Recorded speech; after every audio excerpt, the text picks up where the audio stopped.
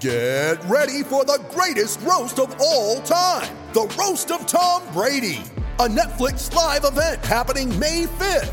Hosted by Kevin Hart, the 7-time world champion gets his cleats held to the fire by famous friends and frenemies on an unforgettable night where everything is fair game. Tune in on May 5th at 5 p.m. Pacific time for the Roast of Tom Brady, live only on Netflix. You ready? Showtime. On May 3rd, summer starts with The Fall Guy. Let's do it later. Let's drink a spicy margarita. Make some bad decisions. Yes! Audiences are falling in love with the most entertaining film of the year. Fall Guy. Fall Guy? Fall Guy. That's what the poster said. See Ryan Gosling and Emily Blunt in the movie critics say exists to make you happy. Trying to make it out? Nope. Because I don't either. It's not what I'm into right now. What are you into? Talking. Yeah. The Fall Guy. Only in theaters May 3rd. Rated PG-13.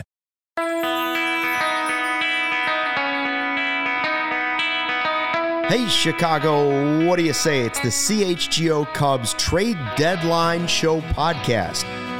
Cubs get ready to take on the Reds. We break down the moves they made and didn't make right up until the 5 o'clock deadline. It is possible a few deals will still come trickling in at the final moment, but the trade deadline has come and passed for Major League Baseball, technically at 5 o'clock tonight. Luke Stuckmeyer and Cody Delmendo. Ryan Herrera is at the ballpark at Wrigley Field. He'll be here for the post-game show podcast that we have tonight right after the game. This podcast, for the most part, will be dedicated to moves that were made or not made right up into the deadline, for which the Cubs became buyers, not sellers, because of 10 wins in 12 games. We believe is the reason the Cubs decided to go for it as opposed to trading Cody Bellinger, trading Marcus Stroman, trading some of those relievers, Merriweather, other guys. The Cubs still made trades. They still lost some of their prospect depth. We'll discuss some of those. Greg Huss from Northside Bound will join us in the second segment of this, a prospects guru who knows all things Cubs prospects. Hello to everybody in the live chat. Already see a lot of familiar names there. Please hit the like button. And Ricky De Hoyos with the first super chat of the night. Can't wait for this and the game. Well, we've been waiting for this trade deadline. Last year was a real buzzkill, Cody. Yeah. Last year we sat here and we waited and waited and waited, and then Contreras and Happ didn't go anywhere, and Efros ended up being the biggest deal, and Efros did get you Wesneski, so there was some activity, but that was the surprising activity. Sort of surprised Wisdom wasn't traded. I think the biggest thing that happened today, of course, is that Trey Mancini was DFA'd by the franchise. Yeah, that was probably the most surprising thing. And honestly, I guess we can all look at it as a win. Nothing against Trey Mancini, but I think we were all pretty much done with him. The numbers were awful this year. So as far as that, I guess that's I agree. It's the biggest surprise of the day. Am I surprised that at this point nothing else has come out? It's 5:07 right now. As I say that, I think I saw our friends at Bleacher Nation, Brett Taylor tweeted that the Castellanos trade in 2019, it took 10 to 15 minutes for that one to come out after the actual deadline, the 5 o'clock hour. So we'll sit and see if anything happens here over the next 10, 15 minutes and, see if the Cubs were able to get what I hope is a left-handed reliever. If you want my reaction to what they did these last 48 hours. Yeah, give them an overall grade for the trade deadline. And, that includes the last 48 hours, let's say. I will give it a C+, because you got a bat that you needed at a position that you needed help at. You got a reliever that they believe has high upside, but we don't really know about. And they got another reliever that I think is probably going to be put in the minors that, they kind of are excited about too. And those are the two guys that we'll talk to Greg Huss about. Right. More so than anything. I don't know anything about them, but I like the way the guys that they moved to make these additions. You didn't give away any of your top prospects, and they added in spots that they needed, it felt like. So I'd give it a C plus just because I'm hoping for that left-handed reliever to come out. If they get if here in the next handful of minutes there's a report that they got a reliever or another reliever, then I'd boost it up to a B or a B plus. My overall grade would be a C, and that's because a C is a passing grade. Yeah. I think they picked a lane, so that's why it's a C. Time will determine whether or not that lane was correct, but right now for me, it's a C. I wanted the Cubs to pick a direction. Are you buyers or sellers? I didn't want them to go all in and mortgage the future for a run with a flawed team this end of the season. But I also wasn't sure I wanted them to just stand pat and do nothing. So they did pick a lane. They've added, listen, first base and third base have been the biggest problem offensively this season for the Cubs. And we knew it going into the season that first base and third base were the biggest problems. Last year, the problem was first base and third base. So the Cubs made off-season moves at first base. Last year, we had Rivas, Schwindel, and Wisdom playing first. Mostly Wisdom at third, right? We had VR a little bit at third. We had some other guys. None of those worked out. None of them worked out last year. So they flipped it around, and this year the Cubs went with experience because we all thought, well, maybe Mervis gets the shot and Mervis gets the deal. Yeah. They didn't add one veteran first baseman. They added two, which caught a lot of us by surprise in the offseason as well, which should have been a little bit of a eye-opener for us to know that, hey, they may not be as big on Mervis having a big breakout rookie season as some of the fans and prospect people might be, okay? So they go out and they add Hosmer and they add Mancini. Both were good major league players at one point. The game has passed both, is what's safe to say. Both great guys, both loved in the clubhouse. Hosmer was sent packing earlier in the season, and now it's Mancini, which frankly is a little more surprising because they still owe him, I believe, $7 million next year. Yeah. So they're going to eat that money most likely and just say, all right, we're moving on. Mancini is a guy who, 263 plate appearances, and you pointed out 4 home runs. He was brought here as insurance for Mervis at first base. We were told he could play some right field. That didn't really work out, that he could play the outfield very well, at least anymore. First base was not necessarily a great position for him. And he was supposed to be one of the guys we kept saying, where's the power going to come from on this team? Where are they going to get their home runs? Mancini is one of the guys you were hoping could deliver some of that power. It just didn't happen. 4 home runs. So the Cubs have parted ways. Matthew Gregory is saying now it's about $10.5 million if you can, factor in as well as what they're paying this season. It's a lot of money. And Jesse Rogers saying, no, they didn't do anything else. That's it. They're done. Unless he said that on radio or TV or whatever. He didn't tweet that. No, he's probably on the radio right now. Yeah. But regardless, as of right now, Candelario is the headliner for what the Cubs have done. Mm-hmm. He does fit in at first and third, and it sounds like he's going to be playing more first base than I expected, Cody. Yeah. Because he hasn't played there since 2020. Yeah. This is my 2 cents on it. We've sat here and bickered about Madrigal playing third all season, or at least the amount of opportunity that they've given Madrigal to play third all season. But let's be real here. For the most part, out of anyone who's played at third base this year, for this organization, he's been the most productive.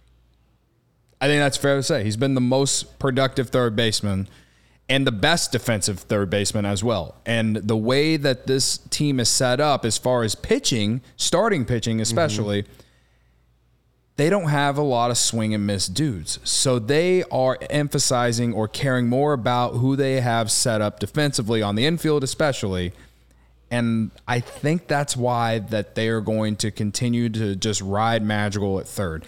Do I think he's your future third baseman? If he is playing third base for the Chicago Cubs in 2024, they better have done other things to bring power to the lineup in the bring power throughout the lineup to, I guess, negate the fact that he just is not a prototypical third baseman.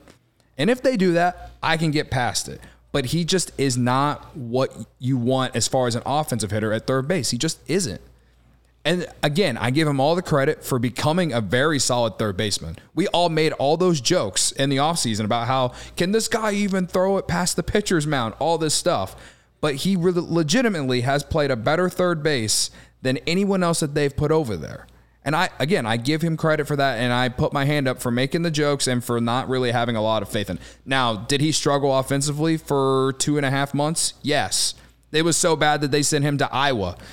They sent him to Iowa. He got hot, and he brought it back, and he helped the Cubs start winning games. And then, of course, the injury happened again, and now he's been back the last handful of days, and he's had some good games. Like, if he continues to hit, then I can get past it.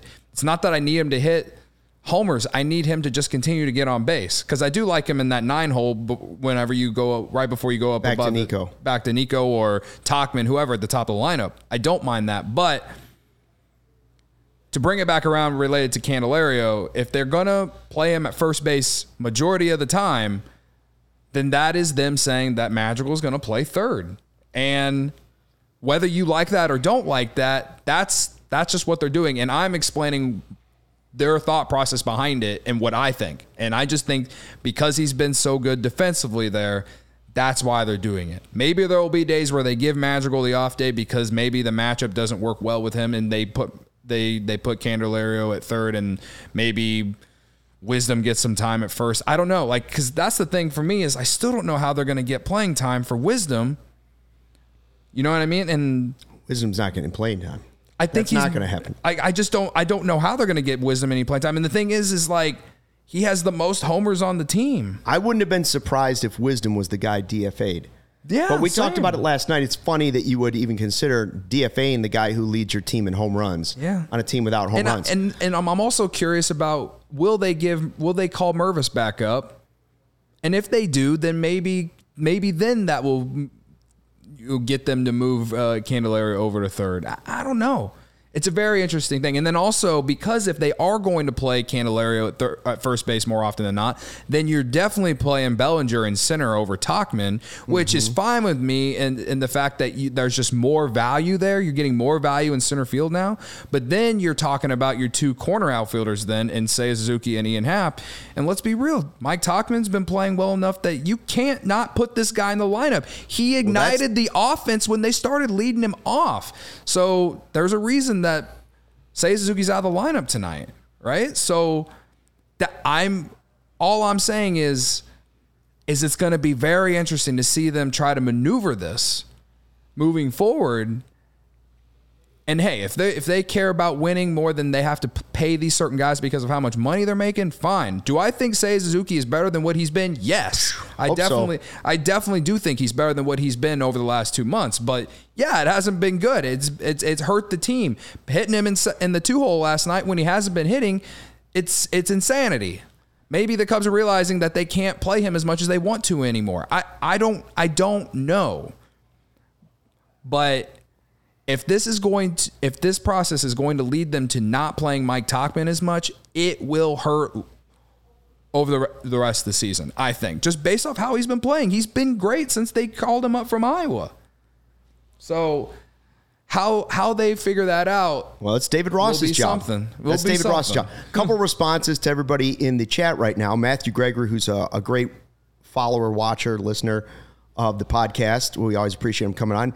He first says, I think Jed deserves better than a C, and I will respond to that. Matthew is saying, I was very happy with a C in school many times. Same. C's get degrees. Don't you judge against a C, because that is a 2.9 GPA grade in college. A C is at the passing grade, and I will take it. So I wasn't snubbing him. I was giving him what I thought was a passing grade. Doug Van Dorn says, no. The reason he believes Candelario's at first is because they've got Seiya off and it's moving guys around. But, and I see a lot of people in the chat saying, including Matthew Gregory, pointed out that Jeimer Candelario has the highest WAR of any third baseman in the National League. But from what I understand, our guy told us that David Ross said at the ball. Ryan told us that David Ross said at the ballpark, Candelario is going to play the most of his time almost strictly at first base. That was the surprising news of the afternoon. First it was Mancini DFA'd, and then it was David Ross saying, nah. We believe that the move is he's actually better at first base and that he'll play mostly at first base.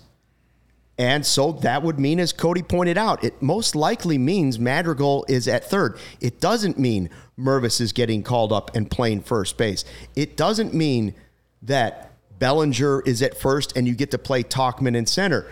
I find it interesting that David Ross is basically telling us he believes the best lineup the Cubs can put out there is Madrigal at third, Candelario at first, Bellinger in center, and it appears to me that would leave Tauchman and Morel as your DHs, even though Tauchman has been very good, unless the Cubs are ready to move Seiya to that role as he struggles and put Tauchman in right field. Yeah. Now that is a possibility. And I will say, I have never seen Tauchman play right field.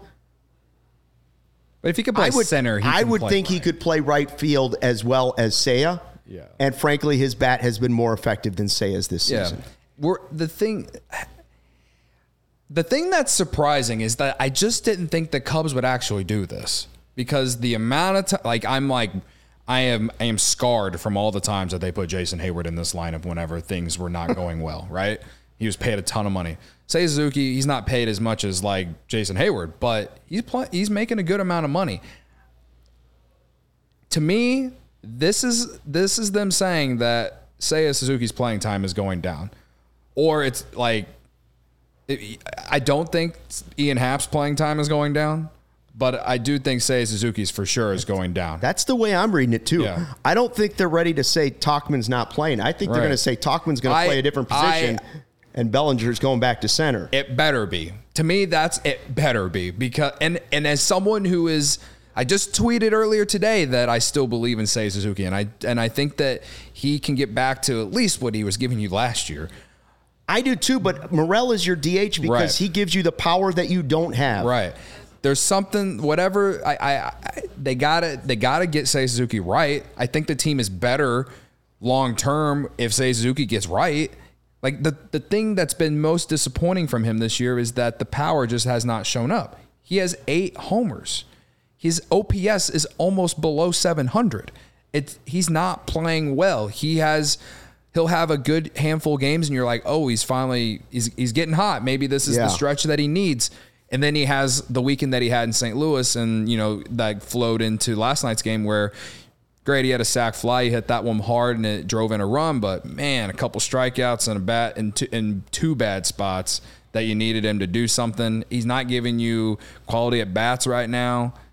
It's tough to watch. It really is tough to watch. And so to me, it has to be that they are making Seiya Suzuki the odd man out on this if Candelario is going to be playing first base almost exclusively. I don't know how else to explain it. Joey Tucker says, play your 9 best no matter what.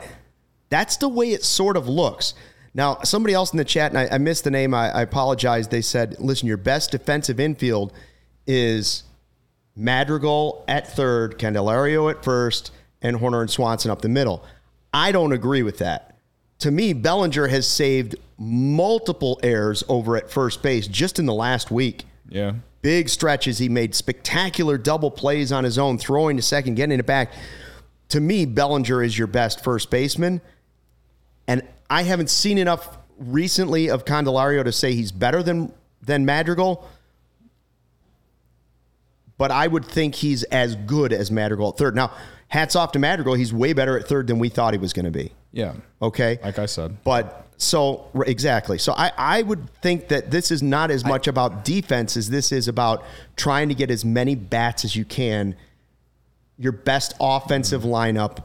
Well, I do every night. As good as Bellinger has been at first base, you know that you'd rather have him in center than Tauchman, as good as Tauchman has been in center. He's a better center fielder than Tauchman, but Tauchman has been pretty good. Yeah. Pretty and he's been pretty good. He saved a game. A huge game. Yeah, right. So, like, to be able to move him into right field, you're probably still getting the same type of defense that you were getting from him in center. And so it is, like, again, like, it's just very interesting to see how It's this fluid. is going. It's fluid. Aaron says that. He says, don't read too much into this. Madrigal's not a guarantee to keep hitting. Right. And that's true. If Madrigal doesn't hit, then absolutely Candelario's got to go over to third base. And I agree. And then Bellinger has to go back to first. Right. So we'll see how it all plays out. Now, the Cubs also did make another deal today.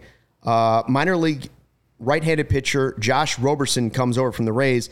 The Cubs send Adrian Sampson, who we thought might be part of the Cubs rotation this season. He was injured, and then it just unraveled. And the promise of Adrian Sampson doing what he did the second half of last year completely unraveled and fell apart, so you wish him well with the Rays. And I almost have no doubt now. Now that he's going to the Rays, I almost have no doubt that he's going to come back. And then Manny Rodriguez, who we'd see come up, also dealt with some injuries, but obviously had the stuff to pitch in the majors and be part of the bullpen. You thought, but never had really grabbed that opportunity and run with it. So Mad Rod is gone, Adrian Sampson is gone, and the Cubs get an international signing pool space from the Rays. So that's something to keep an eye on in the future. Is it a big deal? No. The Cubs, what they did get was their first or third baseman and a bat to the lineup that extends the lineup and should help the bottom of the order. A guy who's having a really solid year on a rental deal, because he'll be a free agent after the season. They could still bring him back if you want, but you traded away two prospects. They're fairly highly thought of, but were Rule 5 draft eligible in Hers and Made yesterday for Candelario. So that's part of the reason those guys were willing to part with them for a rental player at third or first. What they really didn't get is a lefty reliever, and I'm sort of surprised. I guess the price was too high for Aaron Bummer. Yeah. Or whoever they were looking at, because it's clearly, if you're trying to win the division, it's clearly one of the things the Cubs need. First, third, lefty reliever. With Hughes having injuries this season, it has left you with using a righty, Leiter, who gets the batters out on he's got the reverse splits, but I don't want his arm to fall off before the season ends because he has to pitch every time you need to get a lefty out. So they could have used a lefty reliever. They don't appear to have that guy right now in the minor league system. Maybe teams held that against them and were like, listen, you want this?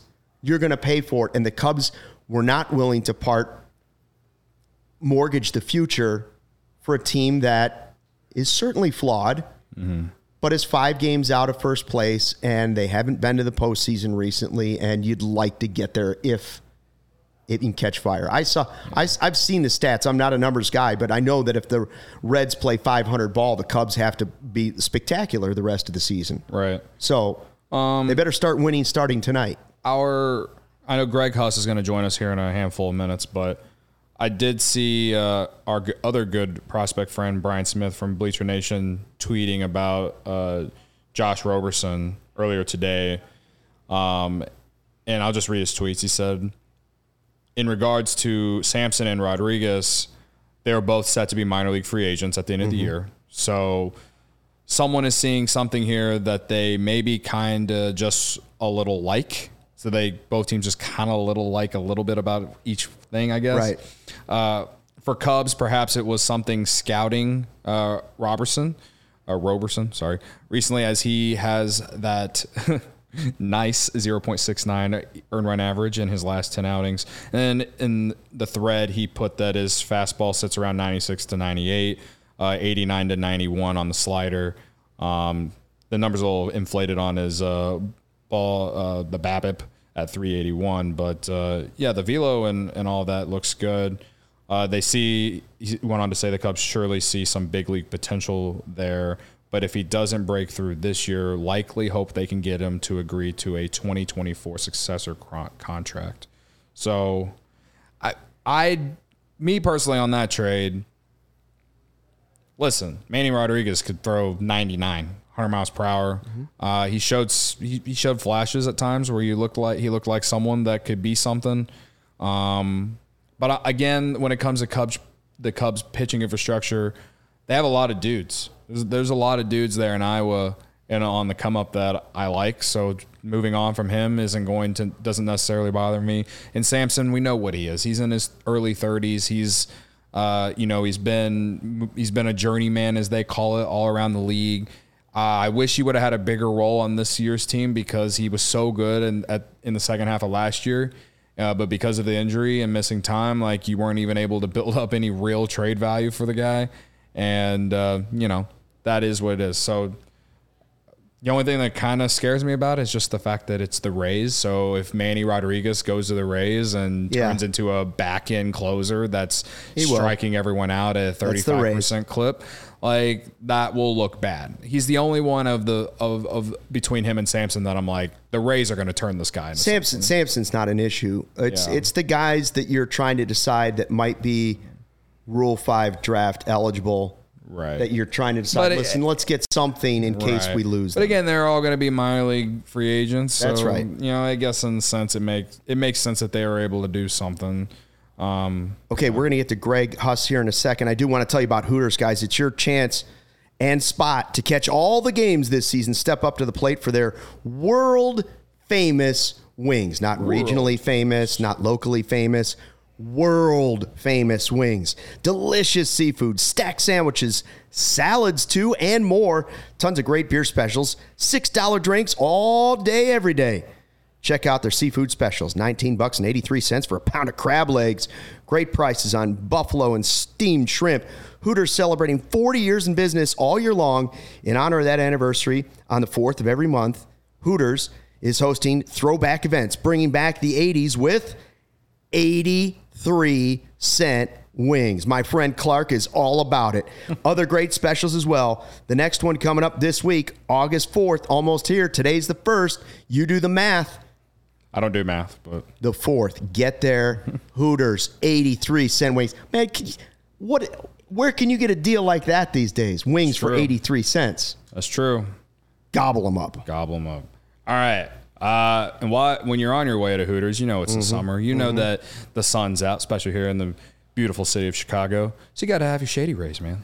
Got to have the Shady Rays. Maverick music should be playing right now for me. These are my friend Sean W. I just got these. Just got these minutes ago. Mine are in my bag. These were in the office. Just got these minutes ago. Sean needs to clean his sunglasses. I bet my wife is watching going right now, and she's thinking, how am I going to get my hands on those sunglasses? I know. Well, you can, and if you listen to me tell you about Shady Rays. Take on the sun with gear built to last. Our friends at Shady Rays have you covered for the warm weather ahead with premium polarized shades at an affordable price. Shady Rays is an independent sunglasses company that offers a world-class product that's just as good as any expensive pair we've worn. Durable frames and extremely clear optics for the outdoor adventures. And that's not all, Luke. Shady Rays offers the most insane protection in all of eyewear. Every pair of sunglasses is backed by lost and broken replacements. If you lose or break your pair, even on day one, they told us they will send you a brand new pair. No questions asked. Wear your Shady Rays with confidence because they have your back long after you purchase. Together with their customers, Shady Rays is providing much needed support to nonprofit partners across the U.S. and through Shady Rays Impact, from building play sets for pediatric cancer patients to providing young adults with MS. The outdoor adventure of a lifetime, Shady Rays is making an impact in your community and others like it now and for years to come. If you don't love your Shady Rays, exchange them for a new pair or return them for free within 30 days. There's no risk when you shop. Their team always has your back. Exclusively for our listeners, Shady Rays is giving out their best deal of the season. Go to shadyrays.com and use code CHGO for 50% off 2+ pairs of polarized sunglasses. Try yourself the shades, rated 5 stars by over 250,000 people. Becky said it in the super chat. Super moon tonight. Oh. Gonna need your Shady Rays even at night. Even at night. You know who needs some Shady Rays? We gotta get Greg Huss. Greg Huss needs some Shady Rays. He's got some Shady Rays. This is his day. This is what he lives for. Talking prospects and deals. Greg Huss from Northside Bound. Greg, can you hear us all right? I can. Can you guys hear me? We got you. I can. Terrific. I like the Myrtle Beach hat. Very nice. I'm missing the Shady Rays. They go well out at Myrtle Beach, I'm sure. So, I don't know. It's a 1-2 punch. So, Greg, as you were watching this, and obviously a lot of times there's prospects that are going out in the deals, and the Cubs have done a nice job of building up the farm system, a little bit of depth so that they can make some of these smaller moves. Let's start with the Candelario deal and the guys that are Rule 5 draft eligible going the other way. What do you make of that trade? How does it unfold in your eyes?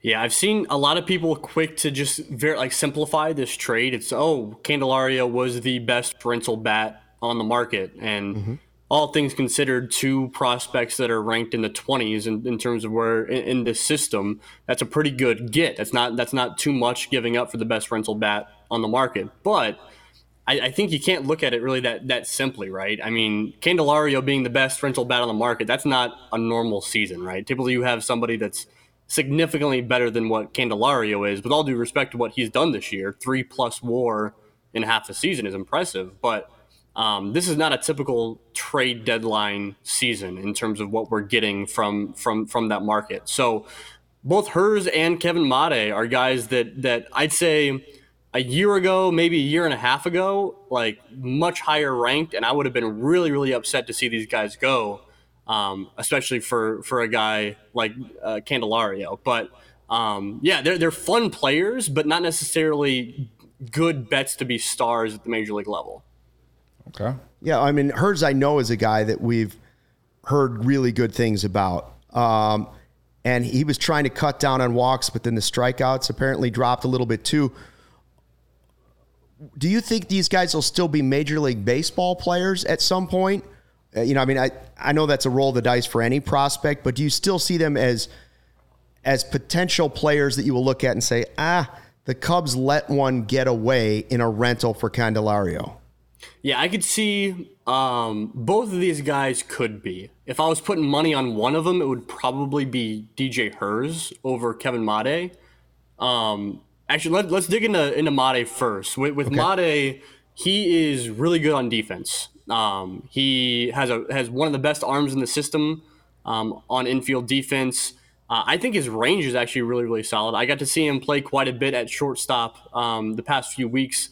I got to see him over in the Quad Cities and got to see him in Peoria, and he just looks really strong in the field. I'm really impressed with his infield defense, especially at shortstop. He can play some second, play some third. That's like his calling card. When Kevin Made came up and was playing full season ball in Myrtle Beach a couple of years ago in 2021, the dude just didn't take any pitches. He swung at every single thing that was thrown to him. My buddy Jimmy Nelligan, who was a co-founder of Northside Bound, he was a podcast host with me before. He wrote an article about Kevin Made's 2021 season where he had all of, I think it was 9% of his at-bats over the course of that 2021 season. He got to a hitter's count. It was either 2-1, 2-0, or 3-0 count, or a walk. Pretty ridiculous. He's changed a whole lot since then. Been a whole lot more patient at the plate, walk rate right around 10%, but he's just not hitting the ball very hard. And that's what worries me from a prospect perspective. I don't know that those exit velocities will ever come around for Kevin Made, and so that's why I'm more skeptical of him reaching the major leagues. With DJ Hers, the stuff is there. We know he's got that quirky delivery. We know that he basically goes towards the first base dugout when he's delivering a pitch, and that makes that low 90s fastball play up to the mid 90s. But it's just been like you mentioned, Luke, it's been the command and control has not really been there for DJ, but when it's on, he's really, really good. I could see him being a multi-inning reliever, or even a shutdown one inning reliever at the big league level one day. But it's just got to kind of fall right for him. I'm not betting against DJ Hers because that guy has some type of motor and some type of just drive to be better and better every single day. What about the pitcher they're getting from the Rays? Because anytime you trade with the Rays, I get nervous because they know what they're doing. They don't spend money, but they know what they're doing. Yeah. So should we be concerned that Manny Rodriguez is going to the Rays? It feels like a dump of just a little bit of salary here and there. To me, that trade does. I don't know what the I don't know what the word is on social media about what people think about that trade, but I view it as just no. You're giving up Adrian Sampson, who lost a 40-man roster spot. You're giving up Manny Rodriguez, who also lost a 40-man roster spot, but they're being paid a little bit more than the typical guy in AAA. And then you're getting one guy back who's kind of in that same mold to a certain degree, but making less money. I think this is a way to cut some costs, some small costs, and it's not like the Ricketts are cheap type of cost. It's just like a way to save a little bit of money. Obviously, Roberson is a guy that throws hard.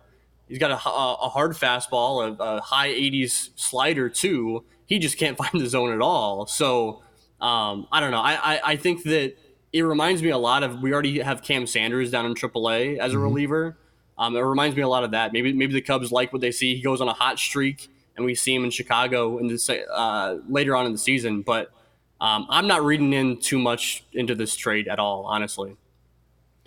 Yeah, I was reading some tweet from our friend Brian Smith about Robertson, and it seems like the stuff is there, but it's just kind of fine tuning it. What about the reliever they got yesterday from was it the Royals? It was, yeah. Yeah, Jose Cuas. Cuas, thank you, Luke. Is Velasquez. Is he a guy that we would more likely see at some point in the second half year? Because I know he at least has major league experience. Yeah, he's been to the big leagues this year. I like the quirk that he's a side armer. Mm-hmm. I like pitchers that do weird stuff. Like I like pitchers that do things that I'm not used to seeing on a baseball field. And so Cuas being a side armer, I love that. And I think the Cubs have been really good at identifying those guys that do things that are not normal. That's what makes giving different looks out of the bullpen is always a good idea. And the Cubs have a lot of different looks, like the Mark Leiter Jr. I know he doesn't throw all that weird, but the fact that he's a reverse splits guy with a splitter is like, that's weird, I think the Cubs have been really good at that. Nelson Velasquez, it seems like, I don't know. I'm still a believer in Nelson Velasquez not being a superstar, not even being like a middle of the order batter at all. But just I think he can be a regular in the major leagues. I'm really glad he gets the opportunity in Kansas City because he sure as heck was not going to get that opportunity in Chicago. So it feels like the Royals probably got the heavier end of that deal, got a better end of that deal potentially. But I don't think the Cubs got fleeced, and I don't think that Nelly was going to get the chance to play in the big leagues in Chicago anyway. So this kind of, I thought there was going to be more trades like that, to be completely honest with you. I thought there was going to be I thought Perlaza had a big chance of being traded. I thought Luis Vasquez did. There's a lot of guys that are kind of that may be ready for the big leagues, but the Cubs probably don't want to risk calling them up quite yet. I thought we were going to see more of those type of trades. Yeah. Maybe if they get lucky, they find their next Efros, or they find their next, whom I think is Steve Cishek, right? You hope you find that guy and that's who you develop. Is there a player that you were worried as a Cubs fan might be thrown in a deal and you were like, okay, but just don't deal this guy? Yeah. When the Pete Alonso rumors were starting to swirl a little heavier, I was a little worried about losing Kevin Alcantara because it felt like of the top prospects, he might have been that guy that got dealt because PCA wasn't going to go anywhere. Cade Horton certainly was not going to go anywhere now that he's up in Double-A as of today. And then you kind of get into the next tier of guys, the Triantos and the Ballesteros and those type of guys that wouldn't necessarily net you enough, a guy like Pete Alonso. And so the player that would headline that deal absolutely was going to be Kevin Alcantara, and that worried me a little bit. So I'm glad to see Kevin Alcantara still in the system because to this day, I think that he has the highest upside of anybody in the Cubs system right now. Wow. That's interesting. Now that's saying something because PCA, Pete Crow Armstrong, just moved up to AAA. Are there other players you now will think have moves because of these trades? And what do you think of PCA going to AAA, what's the earliest you think he could make it to the majors? Because I've seen people in the chat thinking it's happening in September. Ryan Herrera says, slow your roll, probably not. What do you think? I think the expectation coming into this year with PCA was, all right, let's basically this timeline, maybe a little bit quicker seeing him in Iowa, which we could have seen him 3-4 weeks ago in Iowa. But I think this same timeline with the hope that he then gets called up to the bigs in September, it probably depends on a lot of different things. Now that the Cubs have Candelario playing first base, which means that Bellinger is rooted in center field, and then you got Tauchman, Seiya maybe platooning a little bit in right field, then it doesn't quite make as much sense unless he is just continuing to tear the cover off the ball in AAA, and you think that is that last oomph that you need to succeed in the playoffs. I think we see him on the opening day roster come next year, and I think that's perfectly fine. I'm all about that. One other question, not related to deadline. I saw Matt Shaw starting. He went to South Bend, skipping Myrtle Beach. So don't let me talk myself into, next year, September call up, Greg. Don't let me do it. Talk me off the bridge now. No, this is a big deal to me. But where are you going to, the interesting thing about, I think you just take the best player when the draft comes around, but he likely is a second baseman in the major league level, right? So I don't see why he couldn't be a third baseman. You think he can play third? I don't see why he couldn't play third base. Okay. If Nick Madrigal can be a positive defender at third base in the major leagues, then why can't Matt Shaw? That's the way I look at it. Then I'm all in. It'll be curious to see what he does in South Bend and getting a better look at him on defense for sure. I don't think he'll be up next year, Cody, unfortunately. But I think the assignment to South Bend is just because if he was assigned to Myrtle Beach, he would have still been significantly better than everybody playing there, just because he was a stud college performer, and he would have been playing against a whole bunch of 18 and 19-year-olds and 20-year-olds in Myrtle Beach. You know what I mean? And I think that wouldn't have done a whole lot for his development going there. If that was the case, might as well just stick with him in Arizona and let him play there a little bit longer. So fair enough. I think we see him in South Bend this year. If he gets assigned to Double-A Tennessee to start off next year, I wouldn't be shocked to see that at all. It'll probably depend a little bit on what we see from him the rest of the year this year. So, I think that end of next year is probably wishful thinking. Early 2025 is not. But, again, we haven't seen him take a single at-bat in full season ball yet. So we got to slow down a little bit. Any other, Greg, before we let you go, any other reaction to the trade deadline or any of the moves the Cubs did or did not make? Yeah, I think that I'm going to go back a little bit to the Nelly trade, because I think that is what allowed a spot to open up in Iowa for PCA to roam the outfield, because there's that logjam of outfielders in Iowa right now. So you see that trickle down effect of PCA up to Iowa. We could see a guy like Ezekiel Pagan go from South Bend to Tennessee, Parker Chavers go from Myrtle Beach to South Bend, and then some of our draft picks that we just saw selected a couple weeks ago make their way up to Myrtle Beach. So all of this roster shifting is affecting the entire minor league system, and where guys are reassigned, are promoted, are demoted, or wherever they end up. Now, because I was expecting more trades to happen in terms of that Iowa depth, I think there might be less shifting than what I had originally thought would be the case, but that's still going to happen. Like you said, Matt Shaw, I think that he will likely be joined by another draft pick in South Bend this week. I don't think Matt Shaw is the only guy there. And then I just think that there's a lot of shifting still to happen. I think that my big takeaway from this is that the Cubs are leaving this trade deadline and draft season with a better farm system than when before the draft happened, right? I think that adding Shaw and Rivera and Jackson Wiggins and all those guys outweighs losing just DJ Herz and Kevin Made. So I think it's a net positive for the system this month. I think I love that how you ended that, because I think what we all want is for the Cubs to be able to make these types of trades.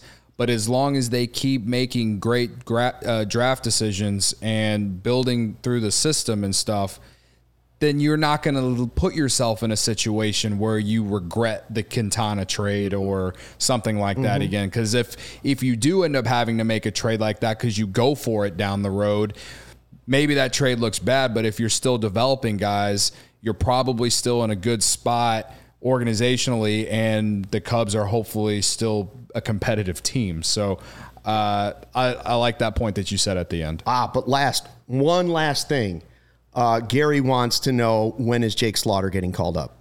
I think that, honestly, things have gone downhill for Slaughter in terms of the likelihood of call up because the Cubs are so good, right? Like, because the Cubs are buying, right? Or bought. I guess the deadline's over. So because the Cubs are competing, I think the likelihood of Slaughter getting a call up goes down a little bit, unfortunately for him. But if he kills it, I mean, there's always a chance that he gets called up later in the year. We'll see. Well, okay, here's a more realistic. So you're saying there's a chance, Gary. A more realistic one here for you, Greg. What about Mervis? Because we were just talking about how the Cubs are going to play Candelario almost exclusively at first base now. Does that mean he's probably going to stay in Iowa? Do you think he might get some DH opportunities if they do call him up? Or that would be a spot, but then you also losing time for Morel there. I think for me, it seems like Mervis is going to spend the rest of the year in Iowa. That's what it feels like, unless barring an injury. I think an injury's got to happen. I think an injury's got to happen to see Mervis. And I think really the way this Major League roster is constructed now, I think it can be an injury pretty much anywhere for the most part to see Mervis, because Candelario can play first and third. Madrigal can play third and second. Morel can play in theory wherever. Like, I think there's enough positional flexibility on this roster that they can mix and match so that Mervis can either be DH or first base, and they're solid. You know what I mean? So I think an injury across the board anywhere might warrant a Matt Mervis call-up. Okay. Sounds good. Greg Huss, you can catch him on the Cubs On Deck podcast, Northside Bound as well. Greg, thanks for your time as always. Hopefully we'll talk to you maybe right around, I don't know, September 1st. Sound good? That sounds good. Hopefully we're talking PCA. We'll see. PCA and playoffs. I love it. That's playoffs. Thanks, Greg. Have a great night. Thanks guys. Again, Greg. Cody, tell us about Goose Island, because that's a way to talk us into a beer bat after a big Cubs win tonight. Or into a beer bat, I should say. It is currently 5:50 Central Standard Time, all right? Mm-hmm. So that means the Cubs and the Reds are going to play game 2 here in about an hour and 10 minutes. For the love of God, Chicago Cubs, please win. If we win tonight, the beer bat is back, because we've lost 2 in a row, so I won't feel like I'm ruining it if they win. We're going to bring it back tonight if the Cubs win. So it'll be, the beer bat is full of Goose Island beer. All right. Goose Island is the official beer of CHGO. Chicago's beer since 1988. They got the Goose Island IPA, which is a 6-time medal winner at the Great American Beer Fest. Always in style. The Tropical Beer Hug, the 312 Wheat Ale everyone knows about. And, of course, the Full Pocket Pilsner was one of my favorites.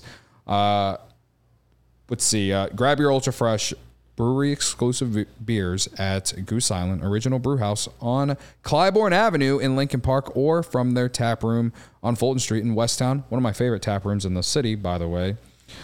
Goose Island Beer Company, Chicago's beer. And Luke, let me tell you, nothing goes better with beer than college. Or a beer bat. Or a beer bat. Beer. Mm-hmm. Speaking of beer bats, a lot of them get taken down at colleges. But a university that is serious, Lewis University. Obviously. They get students just like us, full-time jobs, families, full-time sports fans. You can go back to school and earn a respected degree right now at Lewis University, 35 miles southwest of Chicago in Romeoville. This is one of those diamonds in the rough. Ranked as one of U.S. News and World Report's top-tier colleges, Lewis partners with numerous employers for tuition discounts, offering evening, online, and blended formats to help you balance work, family, and education. Their faculty bring real-world experience and instruction to the classroom. They offer career support and academic resources for adult students. And if you're looking to maybe complete your bachelor's degree or master's degree or enroll in a professional certificate program, Lewis probably has that program for you. They offer several career-based programs that'll set you up for success. Here's one of them. Cybersecurity may not be a bigger program out there, a bigger problem for our country right now. Cybersecurity. Lewis, a Department of Homeland Security Center of Academic Excellence in Cybersecurity, providing students with scholarship funding that is not available anywhere else. Discover how a degree from Lewis can help you build a better world. Learn more at lewisu.edu/you can do this. 278 people watching, 76 likes. Make that make sense to me, folks. We have got to get to 100. That's embarrassing. If we now first 278 is pretty nice. We're giving you all 2 shows tonight. I mean, come on now. All right. Yeah, let's get it to 100, huh? So now that time has passed and the Cubs didn't make any more moves, and Jesse Rogers was right, they didn't make any more moves. I still remain with the C+. C. Yeah. C+. I am disappointed that they didn't get another left-hand reliever. Maybe that means they'll call up a guy that's in Iowa that is a left-hand reliever. I believe Bailey Horn is a left-handed reliever. I've been begging to kind of see him all season. A guy they got from the White Sox for Ryan Tepera back in the 2021 deadline. Maybe like that's what they want to do. They want to bring in relievers from within and hope and pray that works out. They've had guys that have worked out that way, so maybe that's a guy that we might see here in August. I understand that Leiter Jr. is the reverse splits guy. I understand it, but I don't know. I just like, when was the last time this team had a really good left-handed reliever? And the only person I can think of is Aroldis Chapman, man. Like, yeah, well, it's like they desperately need one, and I don't trust that what they have in the bullpen is going to be able to really help carry this team to the promised land of the playoffs the rest of the way. I hope I'm wrong, and I hope that they do give someone a chance to come up and maybe just do something. And if it works out, great.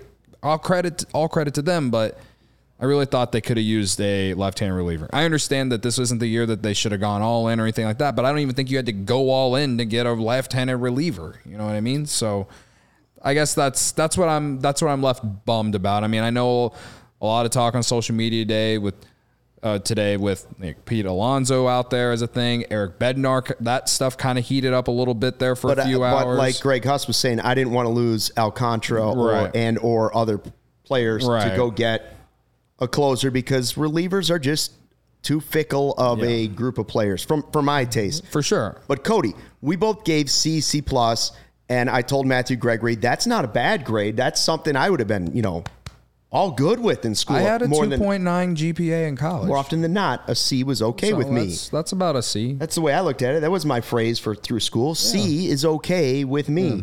Now, had I told you 2 weeks ago, before the Cubs go on this 10-12 run and get back in it, if I had told you that today we'd be sitting here and the Cubs would be 5 games out of first, Bellinger and Stroman still on the roster, and they added Jeimer Candelario to play first and or third, what would your reaction have been? So just set yourself back 2 weeks, and how would you have looked at this deadline deal? Been 5 games back. That means 5 games back. You would have told me that they would be 5 games back, and they kept both them. Both Stroman and Bellinger, which I'll be honest with you is a little shocking to me. Yeah, I guess if you told me that without telling me all the results of what had just happened, then I would tell myself that they started playing well enough to get themselves back in the race. Is that the 2 weeks? If I don't tell you the 5 games out, you think that they're probably even closer than that. Because 2 weeks ago, they were as far as 8.5 back.